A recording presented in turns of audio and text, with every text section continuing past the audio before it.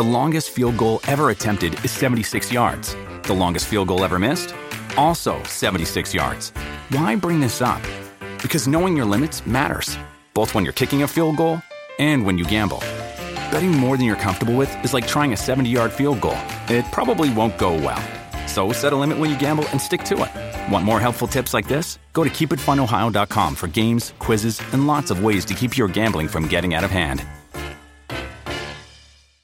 Welcome to Hail Varsity Radio, the voice of Husker Nation. Insight, opinion, expertise, with the biggest and best names talking Nebraska across the state. Join the show on Twitter at Hail Varsity and at Schmitz_radio. Call in at 402-466-ESPN or 1-800-825-5865. Here's Chris Schmitz.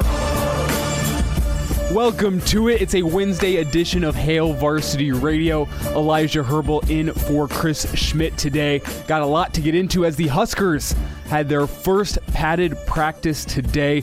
Looking forward to the rest of fall camp, and that starts today. I know there was technically practices late last week and early this week, but it doesn't really start until the pads start popping, and the pads started popping today. Looking forward to getting into the show today. So I got a packed show planned for you. Mike Babcock coming up here in about 15 minutes as we're going to dive into one of the major themes at the press conference yesterday, which was stopping the run. Huskers allowing 5.7 yards per carry in conference play last year. That is a number that needs to go down. Excited to get Mike's take on that. Coming up a little later in the hour, 4:40, Mike Schuhart's going to join us, Wilderness Ridge Golf Pro. Going to talk a little bit. We didn't get to talk to Mike last week, so we're going to be talking to him a bit today. It's our first time talking to him since the U.S. Open at Winged Foot. Want to get his take on Bryson DeChambeau's big win there and preview the Sanderson Farms Championship, which is coming up this weekend. Not a lot of huge names in the field this weekend, but we still want to get Mike's take on the golf course down there in Jackson, Mississippi. Coming up next hour, Brad Edwards, ESPN College Football Insider. You hear him on ESPN's radio's College Game Day on Saturday mornings. Excited to get Brad's thoughts on the wild weekend of football and how it could impact the Big Ten as they are looking, or they are coming back here within a month now. Also going to talk with Jacob Padilla next hour, get some Husker basketball thoughts on him as two Husker players today met with immediate Kobe Webster and Teddy Allen. Gonna get his thoughts on that as well as get into that preseason non-conference tournament that the Huskers will be hosting at the end of November. And last but not least, going to get into some NBA Finals today as Game 1 between the Lakers and Heat tips off tonight at 8 o'clock Central Time. So, as you can tell, packed show. It's just me in today. Damon Barr had class. Will Wilson is working with a group on a class project, and he's got work tonight down at the Tavern on the Square. So he could not make it in either. So it is me, the one-man band, running you through it. I'm a man of many talents. I can produce, I can host, and I can do it at the same time. And I'm going to prove it to you today. But before we get into the show, just some sad news to report to you. My thoughts are with the Schmidt family and Chris as they lost Chris's father last night. Had a heart attack over the weekend, and he passed away last night. Chris out the rest of the week as he mourns the loss of his father. My deepest condolences are out to the Schmidt family and to Chris. Just a horrible situation, especially as football's ramping up and things start looking up, and then something horrible like that happens. So my thoughts are with Chris and the Schmidt family. With that being said, though, show must go on. And as I mentioned a little bit earlier, Huskers back fully padded practices today. And with the fully padded practices, this came with the stipulation, the Big Ten released that they had to have all the Big Ten teams with the rapid testing available on their campuses for the players. That has now been accomplished. Today was the date that the Big Ten set out as their goal to get all the Big Ten teams back in padded practices, and all the Big Ten teams were padded up this morning. Still a bit of an acclimation period for the Huskers. Pads are popping, but not to their fullest extent at the moment, as there still is some warm-up you got to get going and doing with that. I know back when I played high school football here in Lincoln Southeast, the acclimation period was set out for us where we had to do some shorter practices, less conditioning when you're in the full pads, and you don't get to go full tackling and taking to the ground. But with that being said, it is still much more contact than you get with padless practices. JoJo Domann We played some cuts from him yesterday as he met with the media. He talked in that press conference yesterday about the protocols that the Huskers are carrying out as they go through fall camp to make sure that they are remaining COVID safe. That's one of the concerns of the Big Ten, is that as you get closer to full contact and you do start tackling, you're battling in the trenches, you're doing full scrimmages at practice, that there's a higher likelihood that COVID can spread. I'm not sure how true that is, but that is the concern from the Big Ten. So there is a full regimen of protocols that the Huskers have in place in order to limit the spread and to keep this Husker football season on track. Here's JoJo Domann talking about what protocols they have in place on a daily basis for the Husker football players. I mean, we have to fill out a survey on any of the symptoms that we feel before we even get to the door. And then once we get to the door, we have to sanitize and get our temperature, wear masks. As for the daily rapid testing, that comes a little bit later in the day. JoJo Domann says it's around dinner time. We do that around dinner time after post-practice. Coaches go at a certain time, players go at another. So it's honestly hats off to all our medical staff that have to deal with this and show up to work and do all the extra stuff that they didn't sign up for. So those are the protocols that are in place for the Huskers. You got to make sure that you don't have any symptoms whenever you walk in the door for the day. They get your temperature taken. You're wearing masks around the building until you get out to practice. And then when you get done with your classes for the day, you do your rapid testing and you have your results for the next morning to make sure you are COVID negative before you enter the building for the next day, all of which seems reasonable. I know just as a college student myself, that's a lot more protocols that are in place for the general college student walking around campus. And at the moment, there has been zero community spread in classrooms at UNL when just a mask is being worn. That's the only protocol in place. Those Huskers wearing the masks around the training facility, making sure they're not catching it there. It seems to me that the most likely place that they can catch it is practice F. The players are no longer wearing masks. You're in that close contact, but that's where the antigen testing comes in. The rapid testing, making sure they get those results back quickly. When you look at the antigen testing, you can see how it worked in the NFL this past weekend as a couple members of the Tennessee Titans tested positive and the facility quickly shut down. I'm going to be interested to see how the Titans respond and get back. Their game on Sunday against the Pittsburgh Steelers has already been postponed, either Monday night or Tuesday night. That one will be played. How awesome would Tuesday night football be?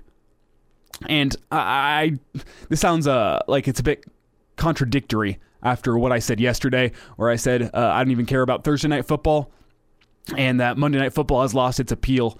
But with that being said, a limited run of Tuesday night football. Nothing happens on Tuesday nights except maybe some wacky presidential debates. Going to avoid that topic today, the presidential debates. Don't want to get into politics. I think we can all agree that debate last night was just hard to watch at times. And that's all I'll say about the presidential debate last night. Next Tuesday night, though, looking at maybe getting some NFL action. Maybe not as entertaining as the presidential debate, but Steelers and Titans, just the weirdness of Tuesday night football, how interesting that could be. That the potential for that is very cool. But the Tennessee Titans, they shut down their facility once they got the couple positive tests back. They removed those guys from the team, and then they are now going through the process of retesting everyone within their organization, making sure that everyone still in and around the organization is negative once that has occurred. And once they have gone and re-sanitized the team facility, making sure everything is clear there, they can get those the players who have tested negative as well as the staff members who have tested negative back into the fold, back into practice. And I got to assume that's what the Huskers are going to be looking at doing as well, because positive tests are going to happen, whether it's at Nebraska or whether it's within the Big Ten. The question is going to be, how can the Big Ten respond? Because when you have 8 games in 8 weeks, you can't really go and postpone a game and say, oh, well, we'll move this back to a bye week, because there are no bye weeks for the Huskers this year. So the Huskers are obviously taking the necessary steps to ensure that they are able to complete a full 8-game slate this fall. Obviously, first game coming up October 24th. Looking forward to that. But there's also people working behind the scenes. Team cardiologist Matthew Baker, he's with the Brian Hart Institute in the Brian Health System. He's working with the team, and he spoke yesterday a little about what that the team is doing, what the medical staff behind the scenes is doing to ensure that when there is a positive COVID test, that the players can return to competition safely. everything the Big Ten is asking us to do, we're going to be able to do, and we're going to be able to do it quickly to make sure that these guys are not just getting on the field, but getting on the field safely. And we have technicians working extra days to get everybody the testing that they need done, and we're going to do whatever it takes to make sure things are moving smoothly, and it's not always the case everywhere else. For everybody who has a previous diagnosis of COVID, we are getting lab work. So say they're getting lab work done for those guys with the previous tests, the people who have tested positive for COVID, and that is obviously related to the heart. This is the team cardiologist, because the concerns of myocarditis were so huge. It was one of the big factors that led the Big Ten to cancel the season. I don't think it's a coincidence that the news about that former Florida State basketball player, Ojo, his first name is eluding me right now, Michael Ojo, I believe. He was playing overseas in Europe. He had a previous COVID-19 positive diagnosis. He recovered, made it back to practice, but he was suffering from myocarditis as a result of COVID-19, and he collapsed at practice and unfortunately passed away. So that was a big concern to the Big Ten. Less than a week later, the Big Ten decided to postpone the fall season.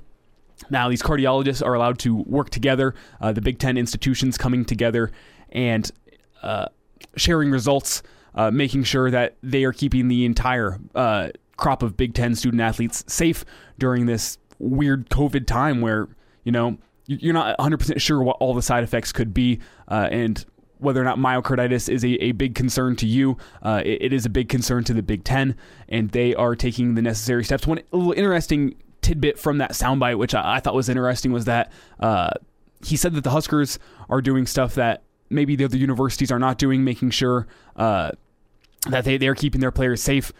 So that shows to me that the Huskers are taking this very seriously, and they care very much about doing things safely. Speaking of doing things safely, the City Hall and the Lincoln City Council are set to review 2 new ordinances for game days coming up this fall. I know we had a caller call in last week and ask what will businesses be doing downtown during this football season? Without tailgating, what will people in Lincoln be able to do? They are now looking at 2 new ordinances. As I said, typically special events downtown require a special permit in order to close down a city block in order to increase outside seating, and that is not allowed on game days, but the city council is looking at removing that ban this upcoming year. It's related to traffic flow. You need to get traffic going through downtown on game days, but because no one is sitting in the stands this year, they are going to look to remove that ordinance so that bars and businesses downtown can expand their outdoor seating, and they can get people in safely with social distancing so that you can still go down and get a game day atmosphere on game day. Even though you're not down at the stadium, you can go down and enjoy what the businesses have to offer. And I think that's just an awesome idea, as businesses are still going to be hurting downtown this fall with Husker football. Maybe enough to save them, but now with these 2 new ordinances, which they will be voting on next week, once they vote on it, it would go into effect immediately. So these businesses would be allowed to have more fans. You would be allowed to go downtown and safely dine, drink, do what you will on game days, and patronize us or local businesses. Get them business. You can enjoy your game day. They can get business from it. It's a win-win in my book. As of right now, we don't have any stats that would indicate that people are coming in from out of town to come in and enjoy the game day, so it's going to be on Lincolnites to get downtown and enjoy the city. These new ordinances, which I can only assume will be passed. Husker football is king in Lincoln, and keeping the businesses afloat is also king in Lincoln. So I believe that these ordinances, they make sense, and they would allow me, as well as you, other Husker football fans, to go downtown and enjoy just the game day experience, which was so close to being taken from us this year. The Huskers have fought so strongly and valiantly to get that back for us fans of Husker football. We're going to be allowed to go watch the games downtown. I am looking forward to that, assuming that these ordinances are passed next week. Last thing to get into, just a reminder that Mike Babcock's coming up after the break, because we're going to talk some Husker defense, stopping the run, getting some pressure, some things that have been so noticeably absent from Husker defenses this year. But we do have some news today regarding Minnesota star wide receiver Rashad Bateman. You remember he's just such a star. He was the Big Ten wide receiver of the year last year. He had caught 60 passes for 1,200 yards and 11 touchdowns last year. He was only a sophomore. If you remember a couple months ago, he opted out. News today is that he will be opting back into the college football season. This is now confirmed via Minnesota, PJ Fleck, and Rashad Bateman's own personal Twitter account. Rashad Bateman will be back next year for the Gophers. And the Huskers matching up with the Gophers in Week 8 in December, and the Gophers have a big weapon back on their offense, and their offense killed Nebraska last year. Their passing attack killed Nebraska last year. Their running attack killed Nebraska last year. Just about everything Minnesota did killed Nebraska last year. So every weapon that they get back makes me nervous for Week 8. Obviously, that's still a long way away, and there's a lot of things that can change between now and then. But Rashad Bateman, star wide receiver of Minnesota, is opting back in. The other news of the day regarding opt-ins and opt-outs is Penn State star linebacker Micah Parsons. I remember him down at the Friday Night Lights camp at Nebraska a few years ago as a defensive lineman at the time, outside linebacker, kind of hybrid type. He's now moved to inside linebacker for Penn State because of his athleticism. And speaking of that athleticism, he was down at that Friday Night Lights camp burning some of the best cornerbacks in the country, one-on-one on routes. They lined up Micah Parsons at receiver. He was running streak routes. He was running post routes. He was running hitches. He was running everything and beating some of the best cornerbacks in the country. This guy is a super freak athlete, and it was announced today via Penn State that he will not be suiting back up for the Nittany Lions this year. His opt-out, there's too many hoops to jump through, if you will, too many roadblocks in the way to get him back on the football field this year. He will not be playing for Penn State this year or for that Week 4 matchup between the Huskers and the Nittany Lions. As a college football fan, this saddens me because Micah Parsons is one of the best talents in the Big Ten, if not in the country. He's a likely top 10 pick next year. We're not going to be seeing him this upcoming year for Penn State, but as a Husker fan, couldn't be more excited that Micah Parsons not going to be playing for the Huskers gives the Huskers that much better of a chance. Coming up after the break, Mike Babcock. Excited to get his thoughts. It's Hail Varsity, presented by the Nebraska Lottery. And we're back Fellas, think we could listen to the radio on Hail Varsity Radio, presented by the Nebraska Lottery. Yes! That's awesome! Back in, it's a hump day edition of Hail Varsity Radio. A happy Wednesday to you as the Huskers begin padded practices for the first time in the fall. It's a big day. Exciting day for Husker fans as the game day, Week 1 against Ohio State, nears closer and closer. Excited to talk with Mike Babcock, Husker historian and author for Hail Varsity Magazine. Mike, it's just exciting to have Husker football back in our lives. Kind of feels like it's a return to normalcy. How you doing today? Yeah, it is. Elijah. I wasn't sure. Are they for sure going in pads today? The news from Ohio State was that they're in pads today, and the pictures coming out from the Husker athletes show that they were in pads today. We're not sure how much contact that was involved today, but it does appear that the Huskers were in pads for the first time in the fall. Okay, good, because the way this thing's going, you never know what from 1 minute to the next whether they're going to do what they say they're going to do or not. But that's good. I think you got to get into pads at some point. You're getting too close to the. I mean, I know it's 3 weeks out yet, but you got to get padded up, I think, in preparation for when those games start. Yeah, and especially with the issues that the Huskers have had stopping the run in the past few years, and just the issues on defense, it feels like ever since that Bo Pelini was fired, it feels like it's important to get into pads, get tackling. Nothing's more frustrating as a Husker football fan than those leaky yardage, where you think you got the running back pinned down for a 1 yard gain, and then he breaks a tackle or two, and it's a 7 or 8 yard gain. So that's kind of what I want to get into today, is that whole topic of stopping the run. That was an issue in the press conference yesterday that was brought up a few times, was that the Huskers had 5.7 yards per carry allowed on their defense last year entering Big Ten play. And Mike, how important do you think that stopping the run is in terms of just the overall health of a defense? I just think in general, I always say that defensively, you've got to be able to stop the run, and on offense, you've got to be able to run the ball. Those guys up front are so important. So Nebraska needs to, obviously, as you've said, improve in the run defense. That's where it starts. and particularly in the Big Ten, you've got to be able to deal with that. So that's important. It's critical, I think, to any kind of success that Nebraska wants to have is to stop that run. How important do you think the issue of stopping the run has been when you look at Nebraska's transition to the Big Ten? I mean, it's been such a tough transition over the past decade. Started out all right, but then as the years have gone on, it just feels like the Huskers have almost gotten worse and worse at stopping the run. And when you're in the Big Ten, you just can't do that, right? Well, no, you can't, and that's the thing. I think you're being aware of it is one thing, being able to do it is another, and I think that's kind of where Nebraska has been at. Nebraska knew what it was going to be required of it, going into the Big Ten, because it was a physical league, and the physicality is something still that I think Nebraska is starting to at least trying to catch up with the physicality, and maybe this extra time that the players have had with active ball is going to pay some dividends as well.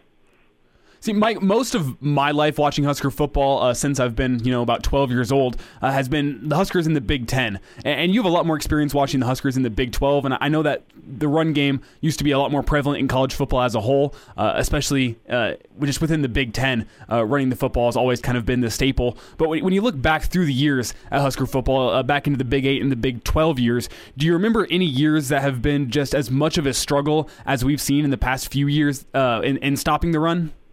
Well, no, not necessarily that I recall. I mean, I've looked at numbers before I did it, but it was difficult. Nebraska had problems stopping Oklahoma. When Oklahoma, until Nebraska made some adjustments ironically, until Nebraska made some adjustments in his offense, because as Nebraska went to a more option-oriented offense.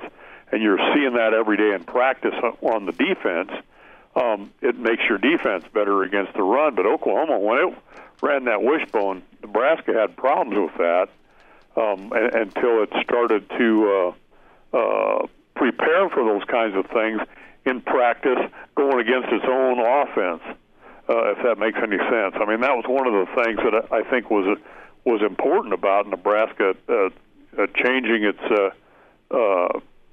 offense, was that it made the defense better, and it wasn't it got to the point where until Nebraska made that significant change, Tom Osborne decided that even throughout the season we need to spend a little practice time on the wishbone, even though we're not playing wishbone teams, because we're going to face it against Oklahoma for sure, and you got to be ready for that. And the running game was essential. Obviously, there were games where Oklahoma hardly threw the ball at all. It was very run oriented, and that was that. So stopping the run, there were times when Nebraska had a problem stopping the run when Oklahoma ran that wishbone. What do you make of the difference in college football offenses now? It used to be so much you run the ball to set up the pass, and now it's you pass the ball to set up the run for a lot of teams. And with run pass options, it almost feels like that the combination of being able to stop the run and the pass is harder than it's ever been. Would you agree with that? Yeah, well, I think it is, and I always think that, or I've always thought that college football goes in cycles. That you'll come back around, but the offenses are so diversified, and there's so much to be concerned about, and I think some of that has to do with analytics. People look at numbers and for just about everything, but it's really difficult on the defense, the way these offenses play, and some of that is too that the athletes are getting bigger and stronger and faster, no question about that. And it really puts a lot of pressure on your defense in a lot of ways. But I still think it comes down to initially you have to be able to stop the run, because if you can't stop the run, and if the team lines up and starts pounding you, and you mentioned it earlier, we saw what happened in the Minnesota game last year. Both things are going to be a problem. Got some stats here in front of you you might appreciate, and that's that since that 2009 season when the Huskers had the number one defense in the nation, the Huskers have allowed less than 150 yards rushing per game only once. That was in 2015, but in that same year they also allowed almost 300 yards through the air per game. So even if the Huskers haven't been able to stop the run in the past 10 years, they haven't been able to stop the pass either. So that's kind of the next place I want to go, which is pass rush. And the Huskers obviously haven't had the same sack totals that they have had in my early lifetime. I remember back that 2009 defense had 44 sacks in a year. And now since then, since 2015, the Huskers haven't eclipsed 30 sacks in a season once. So what do you think the Huskers need to do this next season in order to get more of a pass rush? Well, for one thing, 2009 they had that guy. What was his name? Sue? Was it Sue? That might be right. Yeah, rings a bell. That's a pretty good play, and Jared Crick was there. I think pretty good place to start. Well, again, you're talking about the guys up front, the defensive line, and an exceptional one, and certainly in Ndamukong Suh. But that's one of the things. And Nebraska needs pressure. Because of the way that it plays defense. That's part of the defense that they brought here, was an aggressive, attacking type of a defense. And I'm just writing a series, for Tom's time every week, every Thursday, and we're up to the 93 season. And through four games, Nebraska had 26 sacks. Okay. Wow. Last season, Nebraska had 27. So, you got to pick it up a little bit, and that's. I think again, as players get accustomed to Erik Chinander's defense, it's going to come. But yeah, you've got to get pressure. Exactly what you're saying, and the numbers just haven't been there, and the pressure just hasn't been what Nebraska wants. When you look at Erik Chinander's defense, I remember watching down at UCF, he was able to get pressure with 4 and with 5, but then when they did bring blitzes, it felt like the blitzes got there just about every single time, and that hasn't been the story for the Husker defenses within the past 2 years. So where do you think that pass rush needs to originate for this defense to be successful, especially on second and long, third and long? Do you think that the Huskers really need somebody up front who can be a game wrecker and who can rush the passer all on his own, or do you think that the Huskers can do enough just with scheme and with blitzes and with sending extra guys as opposed to just the 4 up front? Well, no, I don't think you need. I don't think you need the one guy. Although certainly would be nice to have a Ndamukong Suh type player in there, but or a DeMario Williams, on the outside, or any number of guys that Nebraska's had to build around. But the system is important, and then you got to get some guys with some speed, and you got to be aggressive, and you got to be confident enough that if you are aggressive, that it's not going to hurt you in other ways. And again, that starts with, I think, being able to stop the run. You can get too aggressive, and all of a sudden the team's just running past you. And you don't want that to happen, and so that's those things go hand in hand, I think. And do you have the right kinds of guys? Jojo Doman was one of the people that talked yesterday, and I think that he's a guy that can be a playmaker and make this kind of system work, but like you said, now it's going to be a group effort. You're going to have guys that are going to be able to do this. But first concern is you got to be able to stop the run if you're going to be aggressive like that. Last thought, Mike, about 15 seconds. We saw the Huskers make a change of offensive coordinator in the offseason after those disappointing results from the offense last season. Do you think that if the Huskers defense doesn't make a step this year, that Erik Chinander's job could be on the line? Well, no, I don't think so. 3 years, this is the third year, and this is an odd third year. So, no, I don't think so at all. I think you've got to have time to get a system in place and then recruit to that system. They're just making the first steps towards doing that. Mike Babcock, Husker historian and author for Hail Varsity, is with us. Mike, want to thank you for your time today, and we'll talk to you next week, all right? Okay, great talking to you. Yeah, great talking to you, Mike. It was Mike Babcock joining us on Hail Varsity Radio. Coming up after the break, Wilderness Ridge Golf Pro Mike Schuhart, as well as a chance for you to get a pair of tickets to SIP Nebraska this weekend at Haymarket Park. And now, back to Hail Varsity Radio.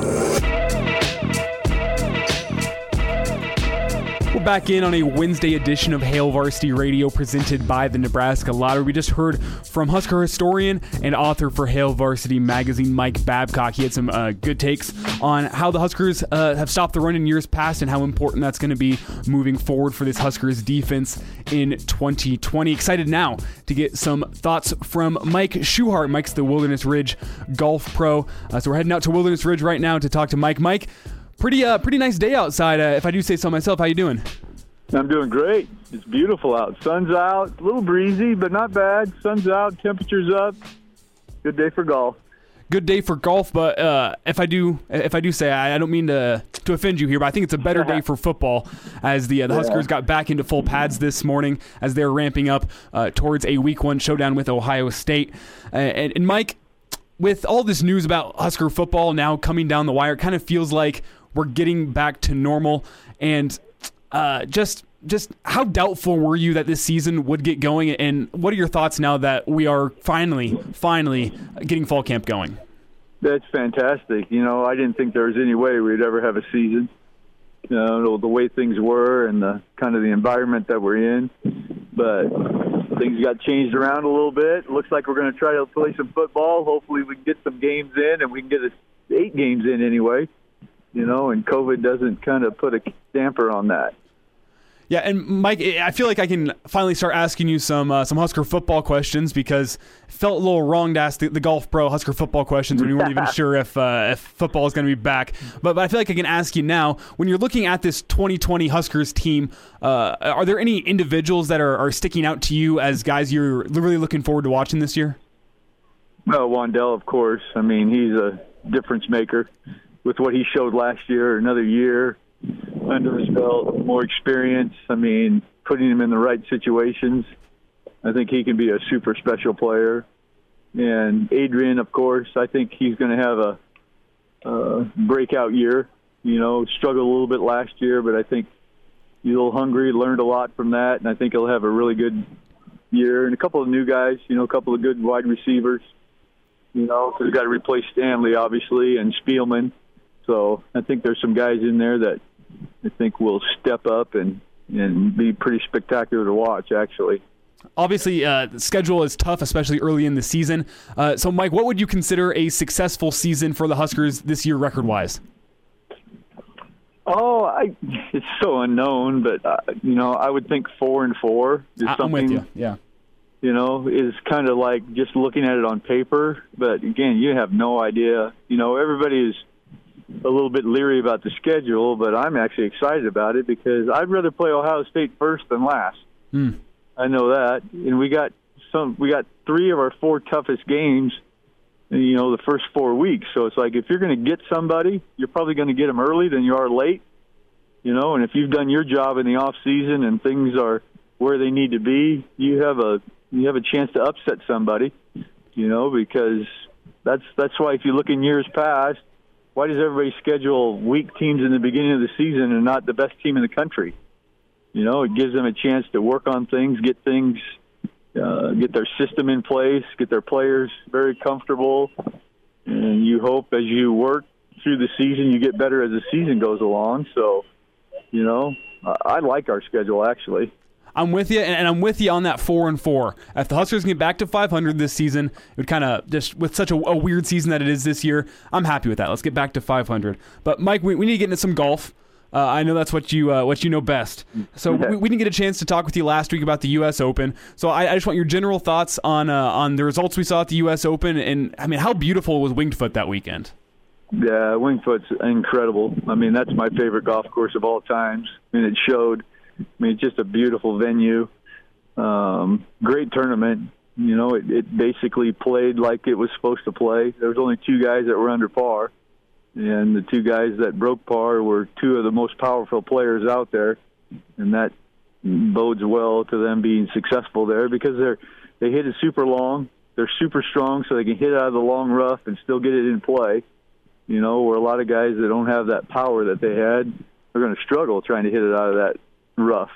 So it was it was advantage to DeChambeau and Wolff just because they're two of the most powerful players, and you need power in the U.S. Open to get it out of the rough. First of all, and as heavy as that rough was, that was always going to be, a struggle for most guys. Mike, I think we've all heard so much about DeChambeau since the COVID quarantine ended with his kind of weight gain journey as he was hitting the weights. But what was your thought on Matthew Wolff? He's a young kid out of Oklahoma State, if I do remember correctly, and he really impressed me with his performance. He faded a little bit on Sunday, but I thought he had a great performance through the whole weekend. Yeah, I mean, he's just a fabulous player. He's been a fabulous player all of his life. He has a unique golf swing, but he's swung that way all of his life. He was a super accomplished junior player, incredibly accomplished collegiate player. He's just carrying that over into the pro ranks. I mean, he's going to be somebody that's going to be right there all the time. He's just too solid, too good at every aspect of his game. Mike, this next weekend, the PGA Tour is headed down to Mississippi as there's the Sanderson Farms Championship. It's taking place at the Country Club of Jackson down in Jackson, Mississippi. Have you ever played that course, or do you know anything about the Country Club of Jackson? I do. I've played that course many a time, so it's going to be a little different because of the grass. You get down there more Bermuda, so rough's a little bit different playing out of than you played at Wingfoot. But they'll shoot pretty low on it. They always do, because it's just not as tough of a venue. But you'll see some really low scores there. It's a bit of a depleted field this weekend. Some of the big names taking the weekend off. But Mike, what type of player do you think is going to succeed down at that country club in Jackson?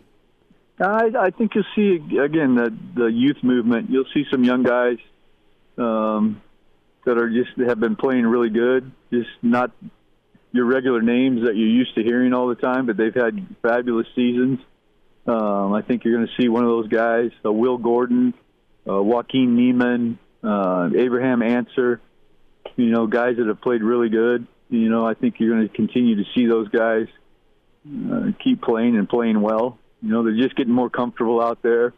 The more they play, the better they get. So I think you'll see somebody like that play pretty well this week. All right, Mike, last thought before we let you go. We only got about a minute left here. But I saw you posing on Twitter yesterday with a new Titleist driver that you got fitted for down at Wilderness Ridge. Tell us a little about that. Yeah, so yesterday was kind of a fun day because Titleist has their new TSI driver out. So I'm a staff guy. So I got fitted for that yesterday. So we're going to do a fitting. We're going to have one of our Fit Fridays in October sometime, so everybody can come out and try the new stuff. So it's pretty gorgeous, pretty good. Sounds good, Mike. Any other deals or that people should know about going down at Wilderness Ridge right now? Just golfing, man. Weather's nice. Come out and play. We got our construction going, so you'll see a lot of construction out there, getting ready for our new golf shop academy. Started working on our pool, so a lot of fun stuff. A lot of exciting stuff getting ready to happen out here. It's Mike Schuchart, Wilderness Ridge Golf Pro. Mike, good getting caught up with you. Enjoy the golfing, and we'll get caught up next week, all right? You bet. Thanks for having me. Stay safe. Yeah, thank you, Mike.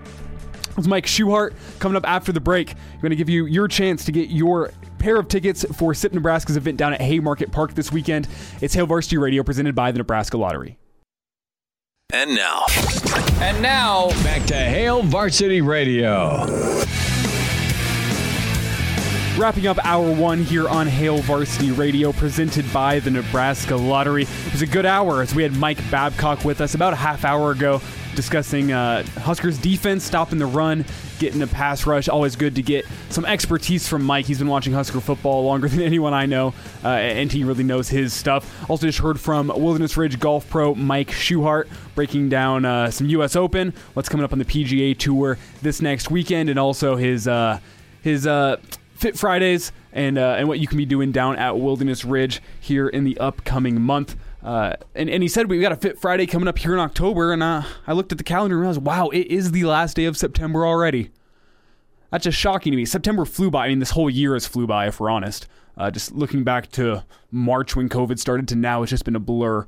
But September especially, I know August just felt so incredibly slow when football was canceled, especially for me. August was tough. Now getting into September, we got some good news. Football's coming back, and I'm feeling good.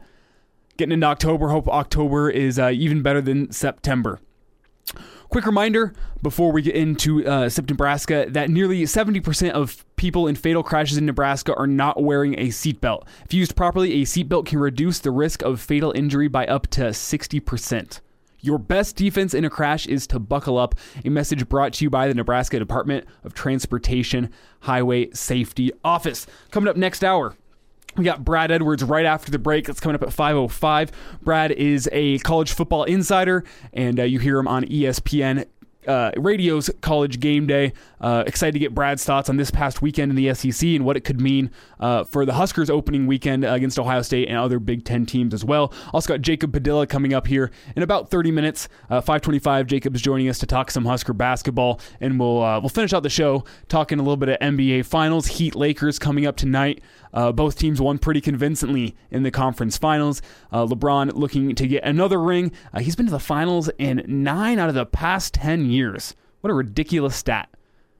He hasn't converted on all of them. He always hasn't had the teammates around him. But LeBron putting together a definitely Hall of Fame resume and possibly a resume for the greatest ever. As for the Heat, Jimmy Butler, Tyler Hero, Duncan Robinson, Bam Adebayo, a team of unlikely winners coming together and getting the Heat to the finals. Have a full preview of that coming up next hour.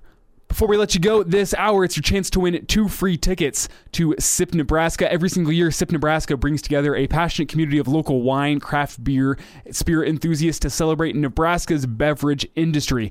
It's a full weekend of unlimited tastings from Nebraska's best wines, hard ciders, craft beers, and spirits. If you enjoy wine tastings, beer tastings, and spirit tastings, you need to get down to SIP Nebraska. You'll spend the day playing lawn games, listening to live music from local bands, and touring all the delicious food vendors and craft brew wineries and distilleries. Shop the artisan and craft vendors and test out their new fall activities like pumpkin painting. You can also, if you're a sports fanatic, watch football games on the 11-foot by 11-foot screen down there. Learn and have fun with the beverage vendors down there at SIP Nebraska. It's at Haymarket Park this weekend, Saturday from 1 until 10, and also Friday night from 4 p.m. until 10 p.m. It's going to be a good time. If you are interested, we're going to be taking caller number 4. Caller number 4, give us a call, 402-466-3776, 402-466-ESPN. It's a $110 value. Each ticket is $65 a piece. We're giving away 2. That's $110. Get them now. Give us a call, 402-466-ESPN. Brad Edwards coming up after the break. Hail Varsity Radio. Welcome to Hail Varsity Radio, the voice of Husker Nation. Insight, opinion, expertise, with the biggest and best names talking Nebraska across the state. Join the show on Twitter at Hail Varsity and at Schmidt_radio. Call in at 402-466-ESPN or 1-800-825-5865. Here's Chris Schmidt. Back in, it's Hour 2 Hail Varsity Radio presented by the Nebraska Lottery. First of all, I just want to say congrats to Jeff for winning a free pair of tickets to SIP Nebraska this weekend. If you missed out, don't worry. We still have 3 more chances to win for you this week. SIP Nebraska this Saturday at Haymarket Park down in Lincoln. Excited now to welcome in Brad Edwards. Brad is an ESPN college football insider. You hear him on ESPN Radio's College Game Day. And Brad, we got a full weekend of college football, and I just think it was awesome. It was so much fun to have the pageantry and the tradition of college football back. Kind of felt like it was a return to normalcy in the fall, correct? I mean, when finally getting the SEC back was a big deal, I think, nationally for those who are used to just turning on games at noon Eastern, 11 Central on a Saturday, and being able to have enough there that if one game gets out of hand, you just flip over and you find another one that's good. And we haven't had that, for the first few weeks of this season, but finally, with the SEC and then a few, random teams from other conferences that had just not been able to play yet for one reason or another, we had about 20 new teams step on the field, and, it gave us enough games and a few really exciting games, by the way, especially exciting games involving ranked teams. It made it feel a lot like what a Saturday in the fall is supposed to feel like.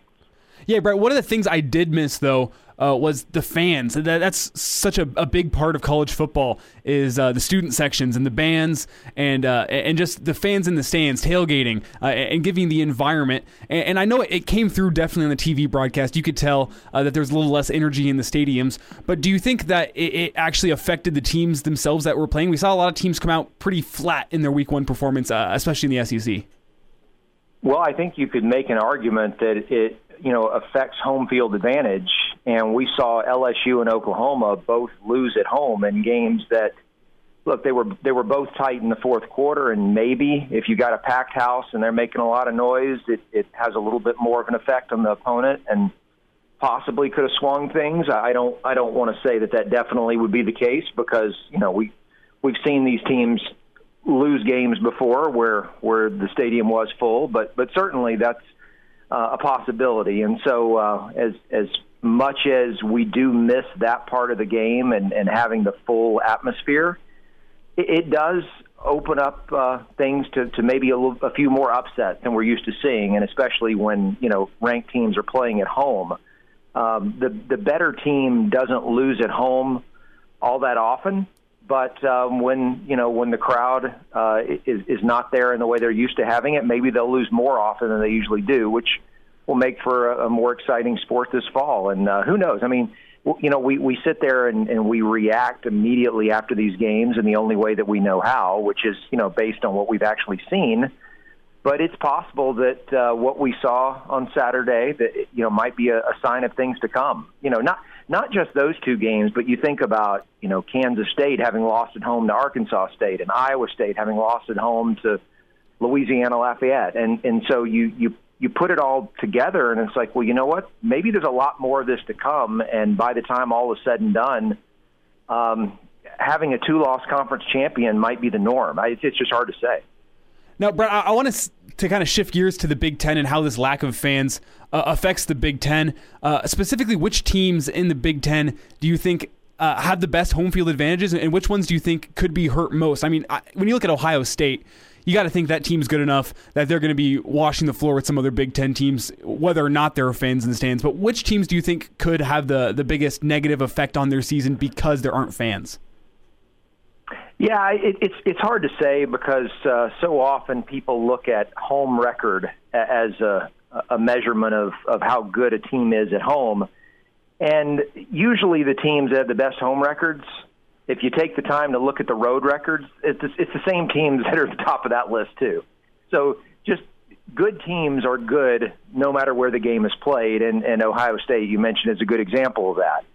So I wouldn't think it's going to have a whole lot of an effect on them, but I think teams that are more likely to be in close games, that's where it's really going to become a factor. And so I mean, Nebraska is one that you would think would fall into that category just because of the amount of support they have. That said, has Nebraska's home record been that great in recent years, even with the packed house behind them? They certainly lost quite a few games at home, so maybe we make too big of a deal out of it. As much as I would like to say, hey, Wisconsin has one of those great home field advantages, and they do, I hesitate to say that it makes a huge difference because they don't end up playing a lot of close games at home because a lot of times they're just better than the other team. So I think it's really where you would expect the games to be close that really becomes a factor. Iowa's a team that I might kind of lean toward with this because I think about all the big home wins they've had in recent years. Now, obviously, the one against Ohio State a few years ago was not close. It's not like you can say, the crowd helped them squeeze that one out because it wasn't close. But at the same time, there's no question their crowd is a big factor there, and they are playing in more close games than a team like Ohio State would. So I think those are the types of teams that I think could be more impacted by it. ESPN college football insider Brad Edwards is with us. And Brad, you're right. There's just some sort of weird, spooky energy around Kinnick night games where it feels like no matter how good the team going in is, it's going to be a close game, and Iowa's probably going to pull it out at the end. I can't explain that one. But Brad, I want to get back into this past weekend of college football that we saw. Which teams did you have on, and which teams really impressed you? Do you think could make some noise come November, December? Yeah, there's not a lot of impressing that goes on because there's just so much rust in week one. Obviously, Mississippi State was impressive just because they did so much more than you were expecting them to do. So I would say outside of the upsets, and look, let me just throw this out about Mississippi State. What I think I was most impressed with their performance, it wasn't so much the way that they piled up a bunch of yards on a defense that had, if I remember correctly, one starter out there on the field last Saturday who had started the national championship game, which the previous game they had played. So it was clearly a different defense and a very inexperienced defense that Mississippi State lit up. It was still impressive, but it to some degree should have been expected. Maybe not quite to the level that it was, but LSU wasn't going to shut them down. But it was the way they won it, in that they had a double-digit lead going into the fourth quarter, and they turned the ball over, just twice in a hurry, and those turnovers led to LSU tying the game up.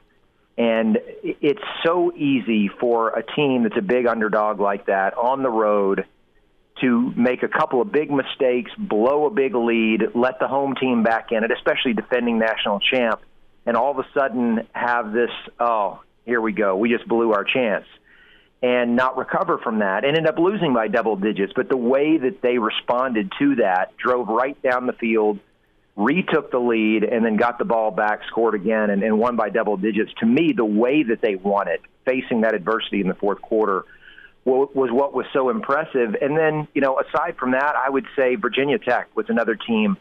They had like 20-something guys out, including in addition to, I think it was 5 assistant coaches. And so, their whole team was a mess because of COVID-related stuff. I heard someone say earlier today on a podcast that Justin Fuente had told them the day before that they might not know for sure until the morning of the game whether it was going to be played, because it was that in doubt because of their COVID situation. And look, NC State is not a great team, but for a team that had not played yet this season to go out there with as many of those things going against them as they had and dominate the way they did, I think that was really impressive by Virginia Tech. Now, at the end of the day, are they any better than the second best team in the ACC best case scenario? No, but it was a great start to the season for them. Brett, I want to go back to that the Mississippi State LSU game. Mississippi State is our adoptive team for the SEC until the Huskers get playing at the end of October. So I just want to ask you, I think a lot of people were excited to see what KJ Costello could do under a Mike Leach offense and what Mike Leach could do in his first game at Mississippi State. But I don't think anyone was expecting 621 yards passing, an SEC record. That was ridiculous. So would you say that the SEC is on notice for this Mississippi State team for this year and in future years? Well, I would say they're on notice as far as they better be more prepared for this offense than LSU was. Now, is Mississippi State going to face less talented players on defense for a few games this season? Yes, they will. Will they face a defense that was less experienced than LSU was on Saturday? Probably not. So, that's about as easy as it's going to get for having a group of guys out there on defense who have never seen any of this stuff before. Not to mention, that it's been so long since anyone ran this type of an offense in the SEC that none of the current players have ever seen it. Very few of the assistant coaches have seen it. And so the more of it that's on tape, for teams to study. It's one thing to go back and look at Washington State. But to be able to look at Mississippi State running it, to see what they're doing. Because you're watching any of their games, you hear the announcers talk over and over about how they have basically 7 or 8 plays that they just keep running. So once you see it on tape, it's a little bit easier to know what to expect. It's still difficult to stop, but I would think the more games they play, the more prepared defenses are going to be for it. They're still going to put up a whole lot of yards, and they're going to put up a lot of points.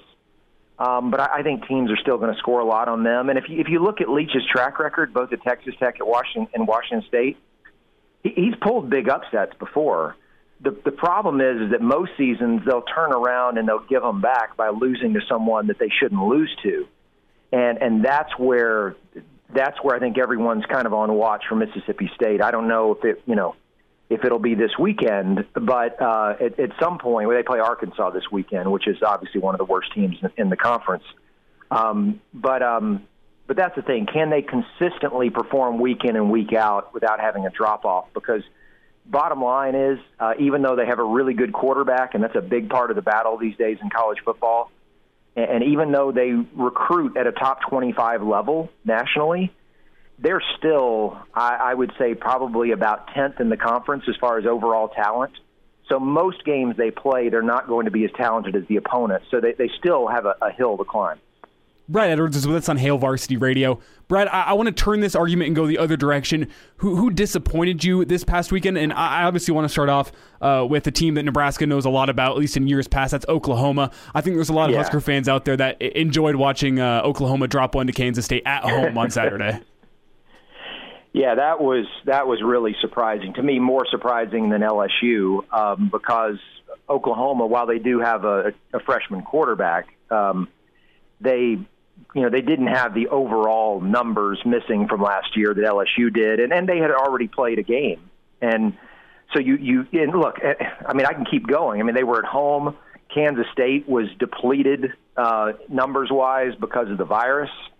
And Oklahoma was up 3 touchdowns in the second half. Like, you put all that stuff together, and it seems inconceivable that they lost, but they did. And I think that we saw something that a lot of us had been saying in the off season. I think there's a segment of people nationally who just don't want to doubt Lincoln Riley under any circumstances because he's been that good as an offensive mind so far. But we've all acknowledged, look, if there was ever an opportunity for a Lincoln Riley team to not be elite offensively, this would be it. I mean, to lose not just another starting quarterback, but to go from the experience of Jalen Hurts and also losing CeeDee Lamb. They lost their top 2 running backs from last year. They lost some really good offensive linemen. To go from all that to having these new guys, and now for the first time in quite a while at Oklahoma, to have a quarterback with no starting experience going into the year, it's set up to be one of those seasons that if they ever were going to struggle, and I put struggle in quotes by Oklahoma terms, this would be it. And in the second half of that game, there were certainly times where Spencer Rattler looked like a freshman quarterback. He had some bad throws. There were some times when he left the pocket before he really needed to, and that hurt them. I think you could also say he was justified in maybe having that itch to leave the pocket early because he wasn't getting great pass protection. So put it all together, and I think it's pretty obvious that for the first time in a while, Oklahoma is good but not nationally elite offensively. Maybe we'll be saying something different in another 6 games or so. But for now, I think they're a very beatable team, and they better be really careful this weekend or they could be 0-2 in conference. All right, Brad, we got about 30 seconds left, so it's probably going to be the last thought. What games are you looking forward to this next weekend? Yeah, I think the easy one is Auburn at Georgia because they're 2 top 10 teams, and even though they're not in the same division, it's obviously a huge game. No one wants to be taking a conference loss this early in this type of a season. And then outside of that, I don't think there are that many teams that have the talent to give Alabama a run. A&M is one of them that if they play well, they could. So I think that's one to keep an eye on. Will that game be close, and will Alabama get pushed at all? It's Brad Edwards, ESPN College Football Insider. Brad, it was good getting caught up with you this week. Thank you for joining me today, and we'll get caught up next week, all right? You got it. Thanks, Elijah. Yep, stay safe. That was Brad Edwards joining us here on Hail Varsity Radio. Coming up after the break, going to have some Husker basketball thoughts with Jacob Padilla. Excited to get caught up with Jacob. It's Hail Varsity Radio, presented by the Nebraska Lottery. And now, back to Hail Varsity Radio. It's Elijah Herbal here on Hail Varsity Radio, presented by the Nebraska Lottery, a Wednesday edition. And this song feels pretty fitting. Ice Cube, it was a good day. Today was a good day as the Huskers getting back into pads. It's also a good day because we're going to get to talk some Husker basketball with Jacob Padilla. Jacob, just kind of in a basketball mood today. The NBA Finals start tonight. We got some press availability from some Husker basketball players this morning. So how are you feeling today? Yeah, I'm feeling good. Like you said, good time of year, fall. We got some sports starting back up again. We got the finals starting tonight. We're finally getting a chance to talk to athletes and coaches at Nebraska. So kind of starting to feel a little bit more like normal life as much as we can get to right now. And it's after the 6 months of pretty much no sports, we're now getting NBA Finals, NHL Finals just wrapped up, all coinciding with football season coming together. Even baseball postseason. We got 8 postseason baseball games today. Almost feels like sports overload. Are you enjoying this right now, or do you kind of wish it was back to normal where you have everything spaced out? Because, I mean, it's a ton to talk about. Yeah, well, I'm not much of a baseball or hockey guy anyway, so yeah, neither am I. Right now it's kind of perfect for me just with the basketball overload that we got with the bubble games and everything going on there. We've got the WNBA semis just kind of wrapped up. We're heading to the finals over there. So the basketball fan's a good time of the year, especially with kind of football starting up, but not totally, so you can still kind of balance things. So I think it's perfect for me just for what I follow, but I'm sure there's some others out there that have been going crazy trying to follow everything. Yeah, I'm with you. I'm not a huge baseball and NHL guy. I follow my teams, and I also umpire baseball games in summertime, so I guess I kind of have to follow it there. But yeah, I'm with you. Not big on following the pro sports there. But with basketball, especially Husker basketball, we're looking forward to a season of uncertainty with so much roster turnover. But I want to start with the non-conference bubble tourney that the Huskers are going to be hosting. We talked about this a little bit last week. Have we heard any more news about who could be involved in this tournament here in Lincoln? No, and I think it's still kind of up in the air whether or not they can pull this off. I don't. It's definitely not set in stone. Mm-hmm. That's what they want to do, and they started to reach out to schools. I believe they're trying to get this thing set up.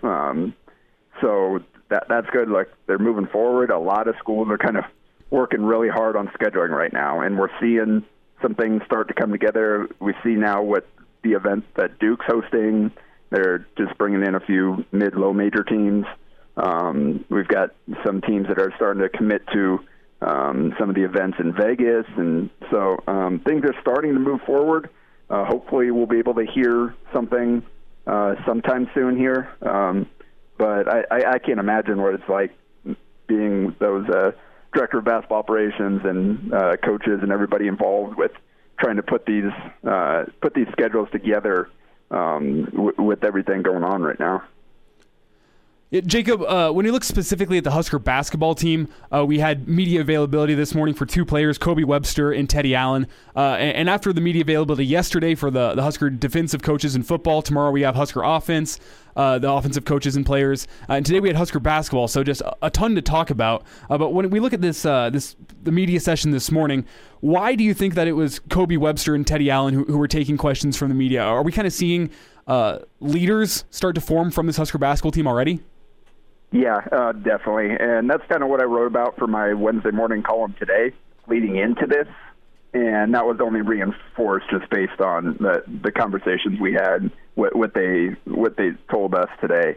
These are the guys that stepped forward when they had their Black Lives Matter demonstration last month. These are the ones that stepped forward and really kind of delivered the team message. And these are the first 2 guys to speak to the media. So it seems like all indications are these guys are the ones that are really kind of grabbing on to those leadership roles and really embracing kind of the vocal side of it. And with Kobe Webster, it's not too surprising. I mean, he's kind of stepping into that Hanif Cheatham role as the grad transfer experienced upperclassman who's only going to be here for 1 year, but has been there and done it. He's been a 3-year starter, and he's a point guard on top of all that. And when you've got a vocal kind of leader at that point guard spot, that only makes things better for you on and off the court. So that's not too surprising. It is interesting, I think, that Teddy Allen has stepped into this role. And he even said it himself that he's not a natural vocal leader, but he's always been a guy that's worked hard in terms of basketball, especially this last year, kind of with everything that happened to him at Wichita State. He kind of just locked himself in the gym and just worked real hard last year to kind of get things back on track. And I think he's carried that over to Nebraska. And anytime one of your hardest workers can step up and be more vocal, I think that's good for the team. And that's what Teddy's tried to do. He said he's trying to play his part. There are a lot of guys that aren't necessarily as vocal on the team, and so you need those guys to step up, and he's willing to be that guy. And I think they'll get some help, too. I think Derek Walker is a guy that is certainly vocal in practices, and he's a guy that's been around. He's been in a winning program at Tennessee. He's played in the NCAA tournament. You've got Thor Thorbjornsen, who's an upperclassman, and he's the longest tenured Husker, and he was one of the guys that talked to the media last year most often, just in the midst of all the team struggles. He was one of the few guys. It was basically him and Cheatham that were there almost every week, every other week, that stepped up to the podium or after practice and spoke with us. So I think this team will have a chance to have some pretty good player leadership, especially considering everything they've gone through with such a unique offseason that these guys have stepped up and taken that role. I think will serve them well going forward. Jacob Badillo is with us here on Hail Varsity Radio. And Jacob, I think a lot of Husker fans are expecting a year two jump under Hoiberg. A pretty disappointing first year for Coach Hoiberg, last season. But with so much new talent coming in, there were a lot of departures last season, but a lot of new talent coming in, that's for certain. Just getting your read, I want you to kind of read minds here, I guess. Do you think that the coaching staff feels that they have an upgraded roster this season? Oh, definitely, I think so. And we'll still, a lot of these guys aren't necessarily proven that they can be high-level contributors at this level, but at the same time, these guys have a lot more experience than what we saw last year, just in terms of playing at the Division I high major level. The guys that set out last year, even the JUCO guys have had experience when they were younger playing at this level. So it's not like you're bringing in a bunch of mid-major guys that or JUCO guys and guys that don't have any experience, and last year was kind of their first chance of the big time. These guys have all kind of played under the bright lights. They've all got that experience. And physically, you look at this roster is completely different than last year's, just from a physical standpoint, in terms of the length and size and versatility that they're going to be able to throw out there.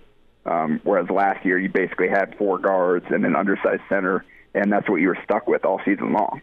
This year they've got more interchangeable pieces. They've got more length on the perimeter. They've got a legitimate stretch 4 and lat man now that they didn't really have last year. So we'll see kind of just how good can Teddy Allen be as kind of that go-to scorer. How good are these guys coming off the red shirt? Can Delano Banton make that leap and be more of a consistent producer, whereas he was more of a flash guy as a freshman at Western Kentucky? So that's going to be the question, is like, how good can these guys consistently be?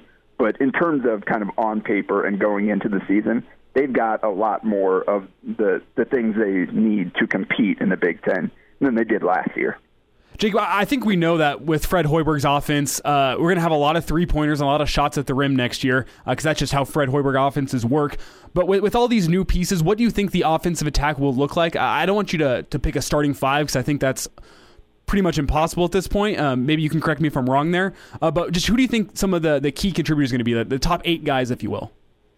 Yeah, that's kind of interesting, too, is you've got the depth of – there's a lot of different guys that could end up kind of cracking that top 5, 6, 7, 8 that we still haven't seen yet. I think Thor Thorbjornsen, he's shown last year that he can be a useful piece in Fred Hoiberg's system, and he's a senior.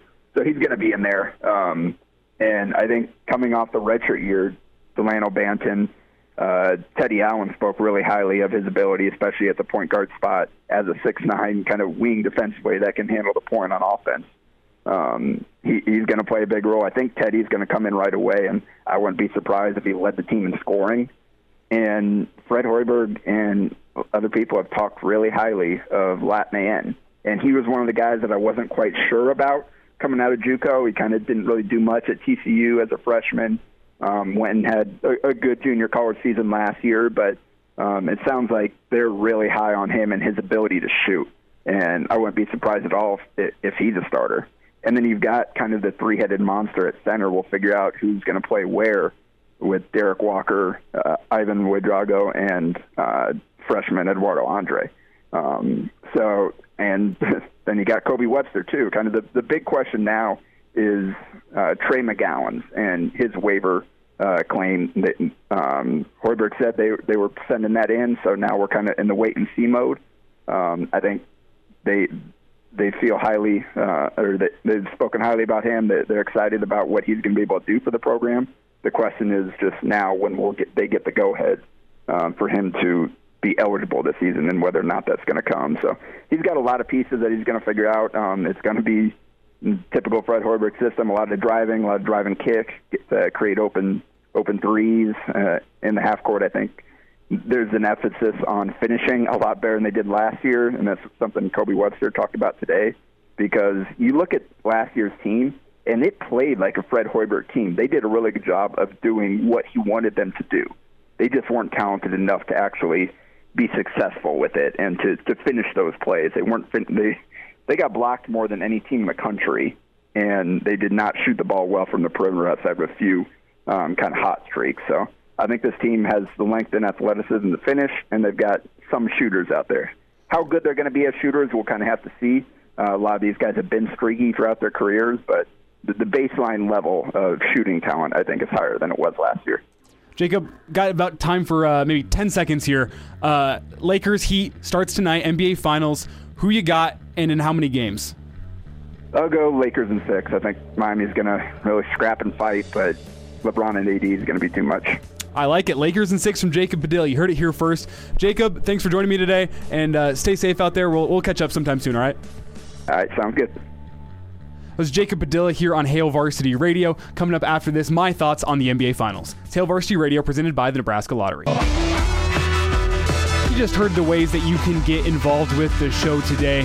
We're wrapping up a Wednesday. You're going to finish up with some thoughts on the NBA Finals. You can call the show if you got any thoughts. 402-466-3776, 402-466-ESPN. I am producing and hosting at the same time today. So I would prefer if you call during a break. I can try to get you in the last segment there. But I do want your thoughts. You can also tweet at me at Herbal Essences, and I'll get responded to you on Twitter. Or if you have any important questions, I can talk about them on the show as well. You can also find the show on Twitter at ESPN Lincoln. That's where we're going to be posting the interviews today. You just heard from Jacob Padilla with all his Husker basketball thoughts, as well as his quick prediction for the NBA Finals.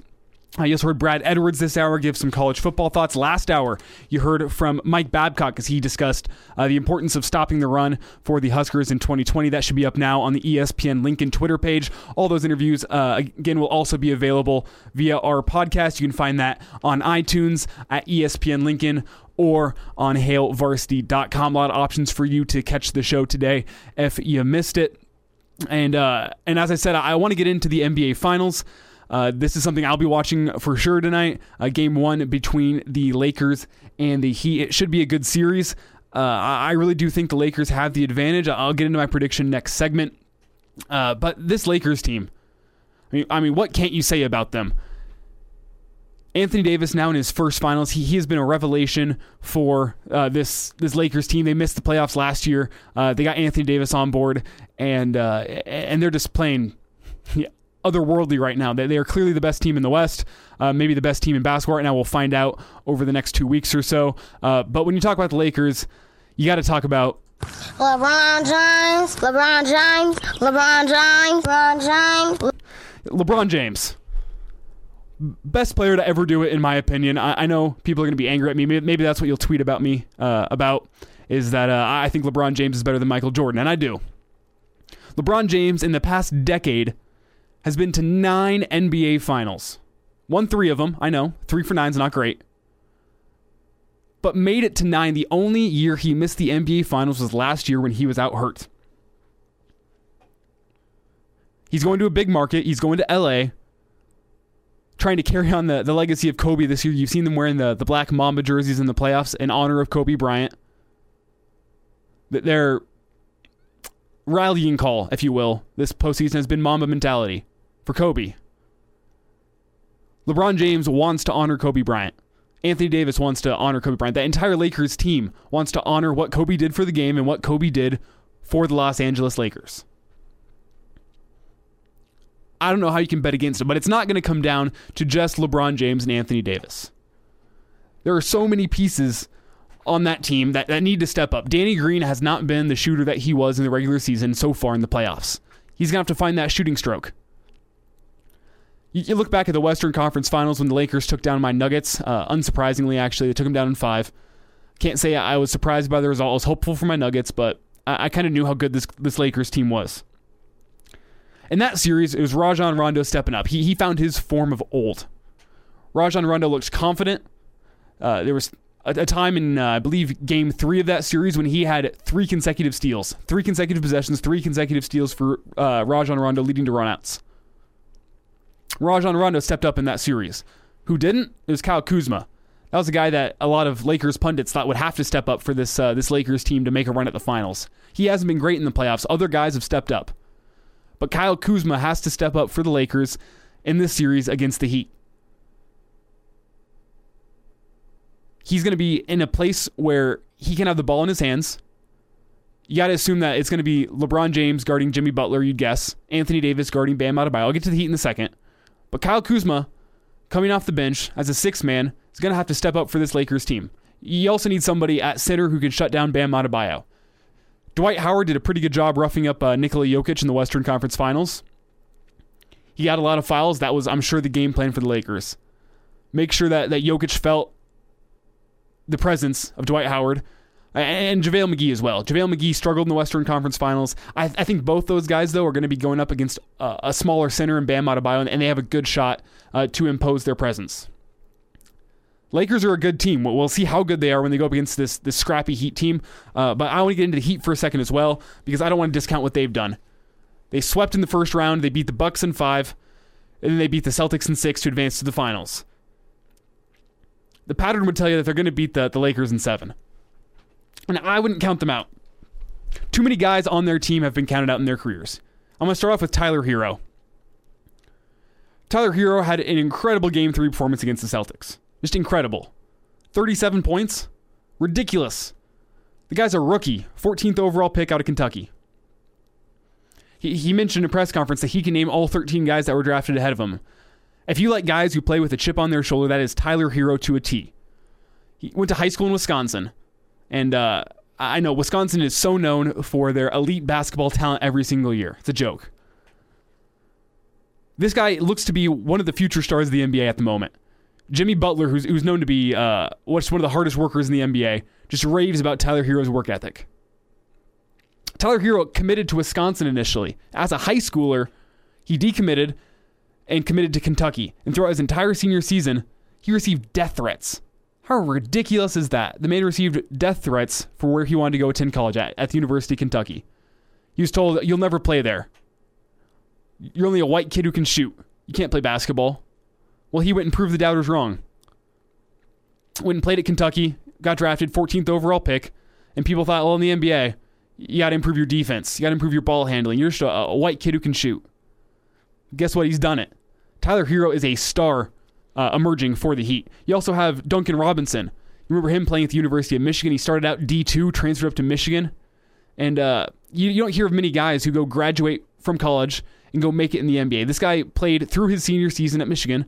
And there was a funny exchange on Twitter last week as a writer for The Ringer, Ryan Russillo, I believe, posted a text message conversation he had with Duncan Robinson, where Duncan Robinson said, hey, my basketball career is winding down. I'm a senior at the University of Michigan, and I want to get some insight into your career in sports media. Well, look at him now, 3 years later, and he's starting in the NBA Finals. His career was not winding down. His career was just getting started. People were counting him out. Another guy who's just a white kid who can shoot. The University of Michigan. You're a senior. You're too old for this. The NBA likes one and dones now. Well, Duncan Robinson has went and made a name for himself. Jimmy Butler, he was counted out of Philadelphia. The Philadelphia 76ers traded him because they said he was a locker room cancer. And they said you couldn't build a winning team around Jimmy Butler. Jimmy Butler was not the cornerstone of a franchise. Well, Jimmy Butler has done just that with the Heat. He's become a cornerstone for that team. He's a leader. And he's leading this young team to an NBA Finals with the chance to go beat the legendary Los Angeles Lakers with two of the best players in the NBA on their roster. Last guy I want to talk about is Bam Adebayo. He's a part of this new wave of centers that are hitting the NBA, the Jokic types, who they get the ball in the post and they facilitate. It's not back to the basket score. They're passing. They're scoring. They're doing everything. Bam Adebayo is just that. The Celtics could not match that. They could not match Bam Adebayo's skill in the post with his passing and just the way that he can run the offense. I think the Lakers just experienced that last round with Nikola Jokic, but if Bam Adebayo steps up, you don't know what can happen in this series. Bam Adebayo is the wild card to me. I'll give you my prediction for this NBA Finals, Lakers Heat. That's coming up after this as we'll wind down a Wednesday edition of Hail Varsity Radio presented by the Nebraska Lottery. Miss us? Come here, brother. Give me a hug. Bring it in for the real thing. We're on call for you. Catch the podcast at HailVarsity.com, the ESPN Lincoln app, or download them on iTunes. Saddle up, partner. Back to Hail Varsity Radio. Had a fun show today. Hail Varsity Radio presented by the Nebraska Lottery. It's Elijah Herbal filling in for Chris Schmidt this week. We talked with Mike Babcock back in Hour 1. Mike Schuhart joined us back in Hour 1 as well, Wilderness Ridge Golf Pro. We also heard thoughts from Brad Edwards this hour, as well as Jacob Padilla. Got into a lot of topics as Husker football is coming back. It's fun to discuss padded practices and all that, but then Husker basketball is right around the corner as well. And after a painful last 6 months, it's nice to get some sports back. Just want to quickly remind you about our friends over at West Blue Realty.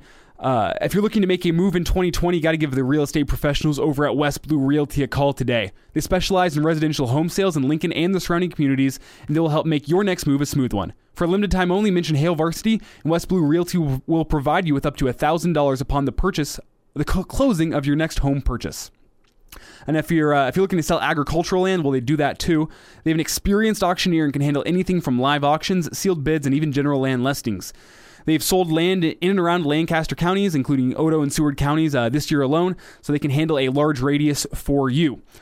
You can call Tom Luby or Kelly Hofschneider for more details. You can visit them at westbluerealty.com.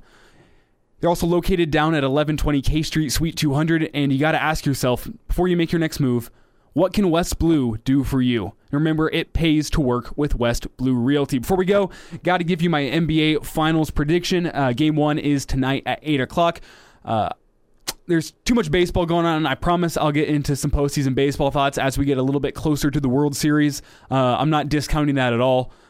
Baseball is important, and I love postseason baseball. But with 8 games in one day, not sure I can get into it, but NBA Finals, I can do that. Heat Lakers Game 1. I just laid it out for you.